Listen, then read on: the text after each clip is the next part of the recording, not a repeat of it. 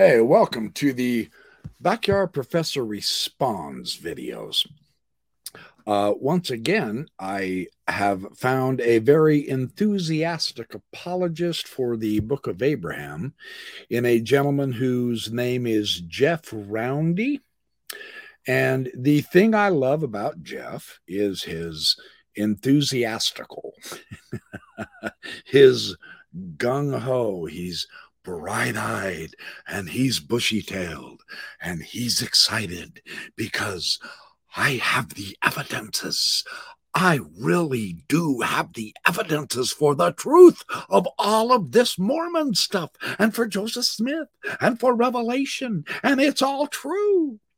And I'm not trying to mock him. He genuinely believes this. Now, Jeff reminds me of me when I was an apologist. I've watched several of his videos, and he lavishly quotes the fair scholars, Jeff Lindsay.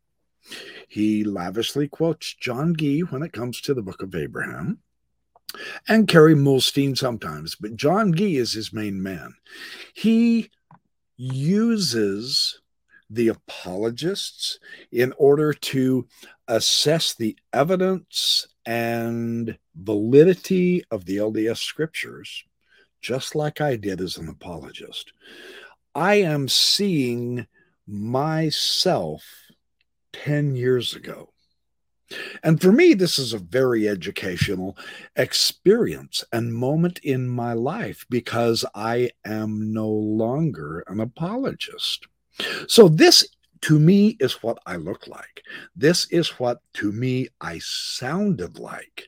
And I like this guy. He's trying. He's really trying hard. He truly is. But I do have a couple of items that I would like to respond to. I've got a couple of clips that I will share of him. And then I will respond because there's been a new development just in this last week since I produced a response to him a week or so ago. And so let's see what now this is from a video that I have not responded to just yet. I'm going to this time. This is his video, why I didn't do a video on the CES letter. And it's a little bit of a clickbait because he actually says he's done about 40 videos on the CES newsletter. And each one of those items in the CES letter, he produced an evidences video showing the response. So this is fun. Very interesting. Let's take a look and see what Brother Roundy has to say about a few items that I want to share a response to. Very interesting how he does this. Whoops. I want to share one brief example of something I thought was interesting about assumptions and then even evidences and how these almost tie together. It was the Book of Abraham. So when I did that video on the Book of Abraham, I talked about there always could be this potential for a missing scroll that we don't have that was lost for in the fire or whatever. This first one is quite frankly remarkable. This demonstrates that Jeff is not reading into the Egyptological responses to the LDS Egyptologists' claims. So he has approached this from only one side. Exactly what I did as an apologist. Now, this is at best an incomplete methodology. It's not necessarily faulty, and yet it is simply because you won't be able to get the complete analysis nor the complete Egyptological evidence. This missing scroll theory is, of course, the baby of John Gee. This was his forte for several years. Robert Rittner, John Gee's teacher, John Gee's advisor destroyed this thesis, as when John Gee began to produce evidence for a longer scroll that was lost, and he claims this longer scroll is what housed the Book of Abraham. Cook and Smith produced an article describing how the lengths of scrolls were measured, and it doesn't work. The scroll was not long enough to have a Book of Abraham on it. Therefore, mathematically, they also showed that John Gee's missing scroll just has no justification whatsoever. Apparently, either Jeff Roundy is unfamiliar with the critical literature and response of not only Egyptologists but mathematicians, or else he is simply ignoring them, which, in my opinion, is worse. Ignorance is worse than deception. I'm not going to accuse Jeff Roundy of anything. I'm just saying this is dated material and it truly is invalid. So let's take a look at his second point that he makes, which I find interesting. Let's take a look. That could be a possibility, but also very much could be that the scrolls were just simply a catalyst for Joseph to receive revelation. There was precedence for this. Think about what we get from the book of Moses and Enoch, all that stuff from just reading some verses in the Bible. So these catalysts that Joseph had at times that he experienced. So here's what's interesting is, so then you see all of these fascinating things that we now discover. So I did the evidences video on all these ancient Egyptian ties now that are there. So how did that happen? And I think of it, I like to say the divine fingerprints. So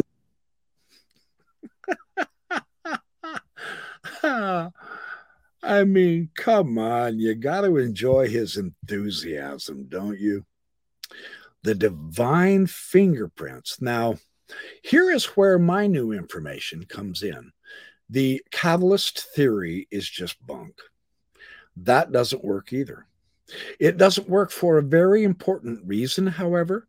Now, my suspicion is the apologists know this, but they're not going to play it out entirely straight because it decimates the catalyst theory.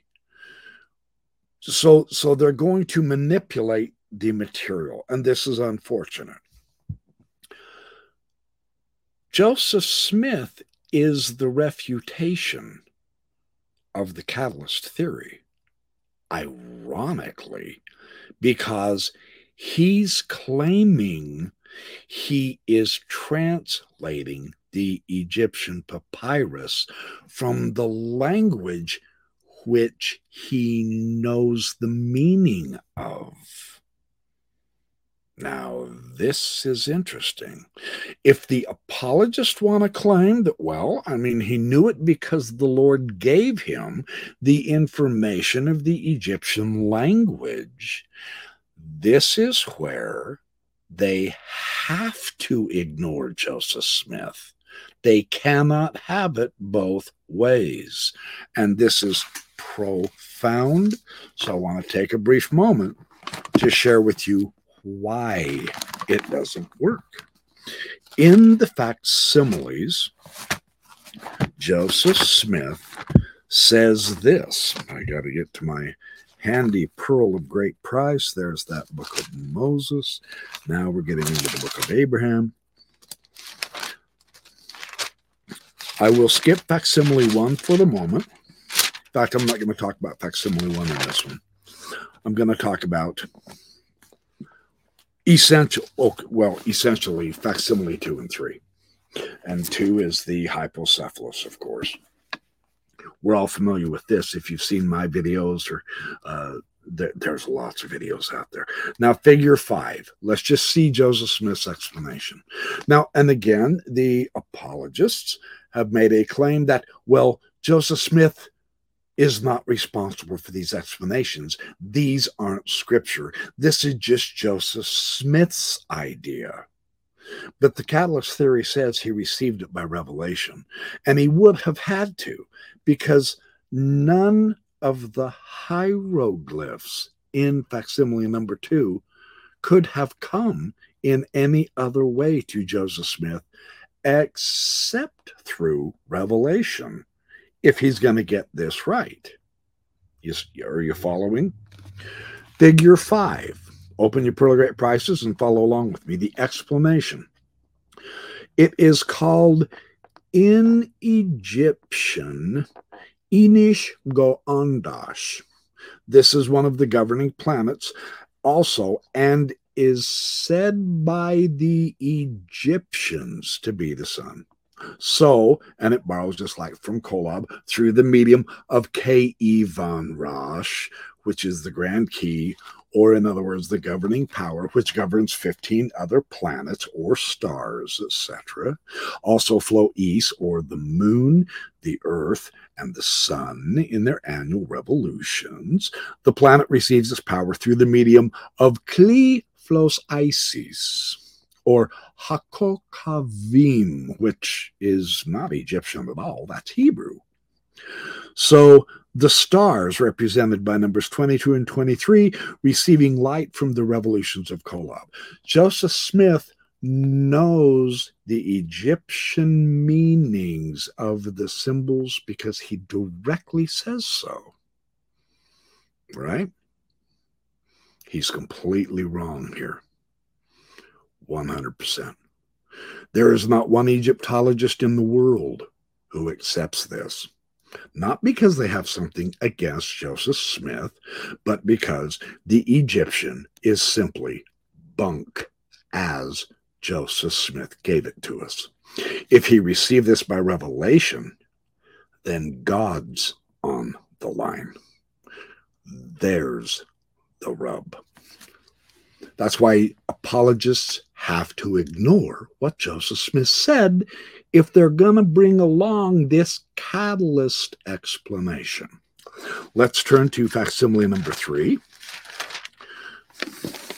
The final one in the book of Abraham. We're all familiar with it.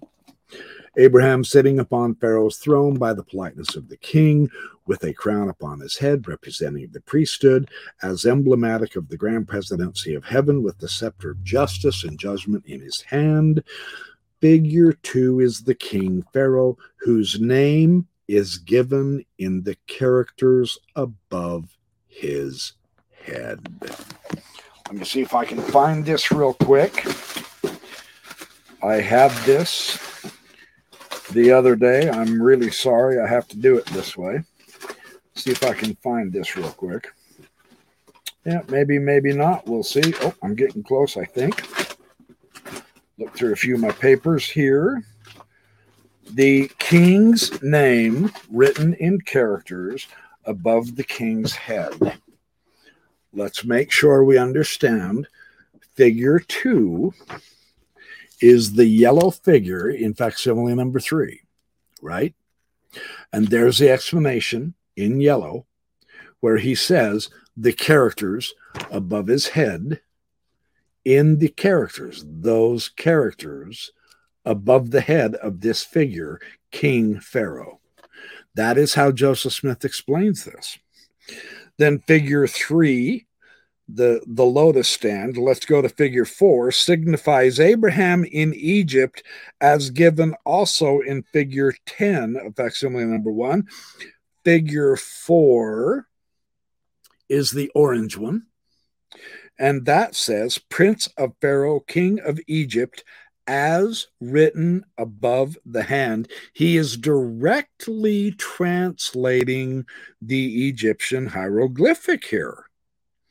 And then figure 5, which is the green figure here, is Shulam, one of the king's principal waiters, as represented by the characters above his hand. Let's understand this carefully. Oh no, I lied. Shulam is the guy I did not color. It is the slave guy, the servant, that I colored. Who Shulam is this guy, and the characters are above his hand right there in Egyptian. Joseph Smith is specifically telling us what the Egyptian means. Now, here's the new information that I personally have received in communication with the Egyptologist, Dr. Thomas Mekis, Tamasmekis. He sent me an email wherein he said he entirely agreed with my first disagreement with Jeff Roundy's analysis of the Book of Abraham.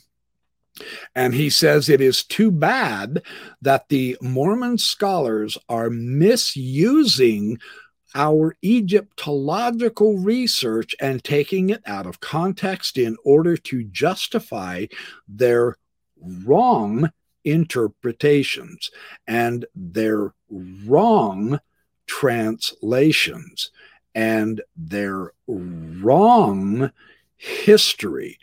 There are no Egyptological evidences in favor of the Book of Abraham. This is the LDS scholars' bias and wishful thinking in order to account for the connections of the Book of Abraham on the one hand and the Egyptological materials on the other.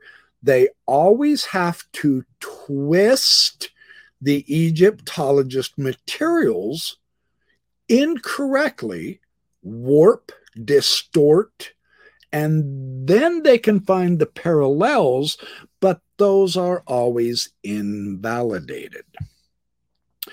Dr. Mekis has shared with me, I will be receiving his book here in about a week on the hypocephalus. He is one of the world's leading experts on the hypocephali, which just happens to be one of the facsimiles of the Book of Abraham. He says there is no Egyptologist on the planet who agrees with anything Joseph Smith said, either about the facsimiles in the Book of Abraham, and that doesn't matter, it's 1, 2, or 3. And he said they don't agree at all with any of the interpretation of the papyri which Joseph Smith gave in either the Egyptian alphabet and grammar, the Kirtland Egyptian papers, the astronomical section, the Princess Khatumin. All of the translation does not work. It's bogus from an Egyptological viewpoint. So, for Jeff Roundy to say that I found all of these Egyptological connections, no, you have not. I have a professional Egyptologist who is saying that those connections are false. But Jeff Roundy, just like myself, and this is what makes this so delightful for me personally, is so enthusiastic because he is having his faith built by the very one-sided interpretation and view and translation and ideas from the Mormon side of this. And here is a cold-hearted, blood-curdling fact. If you're utilizing only the fair apologists or the farms Egyptologists or the Mormon scholars on this Book of Abraham and papyri issue, whenever they've tried to show the parallels, it doesn't matter if it's the plain of Olisham. It doesn't matter if it's about Egyptus, the woman finding Egypt underwater. It's irrelevant whether it's about Kolob in the facsimiles or Ammon-Re or Abraham on the altar. Whenever they discuss Joseph Smith's views of the papyri and the facsimile, they only do so in Mormon publications. They can't get it published in actual Egyptological journal articles because the Egyptologists who peer review this, and there's many Egyptologists. There's a very prominent one in UCLA. Robert Rittner has now died. He was the most prominent one in the University of Chicago. If I understand it right, Dr. Mekas is over there in Cairo, Egypt. I will be happy to be corrected. I will find out from him. I was so excited that he's sharing his hypocephalus research with me that I forgot to ask him where he is currently teaching. But I am going to be doing more hypocephalus interpretations from a legitimate Egyptological framework now, not just the Mormon faith promoting view, which distorts the evidence, which is so unfortunate. But Jeff Roundy, in his wonderful enthusiasm, and it is awesome. He reminds me of me, I guarantee it. He also reminds me of me in the very biased, slanted, one-sided approach. He can't have it right. It's impossible for one very solid reason. Because it isn't right. That's the fact. So thanks for watching my Backyard Professor Responds. I will have more as I have time dealing with exquisitely detailed translations of all kinds of hypocephali and comparing them with Joseph Smith's and all kinds of facsimiles. We think we get done with the Book of Abraham. We definitely have the smoking gun. And then the Mormons ingeniously find another little angle where they can sneak in, aha, a parallel. Bam, Joseph Smith got this one right. And so we have the privilege and opportunity to look in depth into their analysis. And in every instance, without exception, we find sincere problems. But the apologists are so averse to recognizing this. I know the feeling. I was there. I promise. I get it. And that's why I continue in my personal odyssey of investigation and exploration and response. Because we want the truth, not the faith-promoting answer. Thanks for watching my Backyard Professor Response. I will return with many more in the future.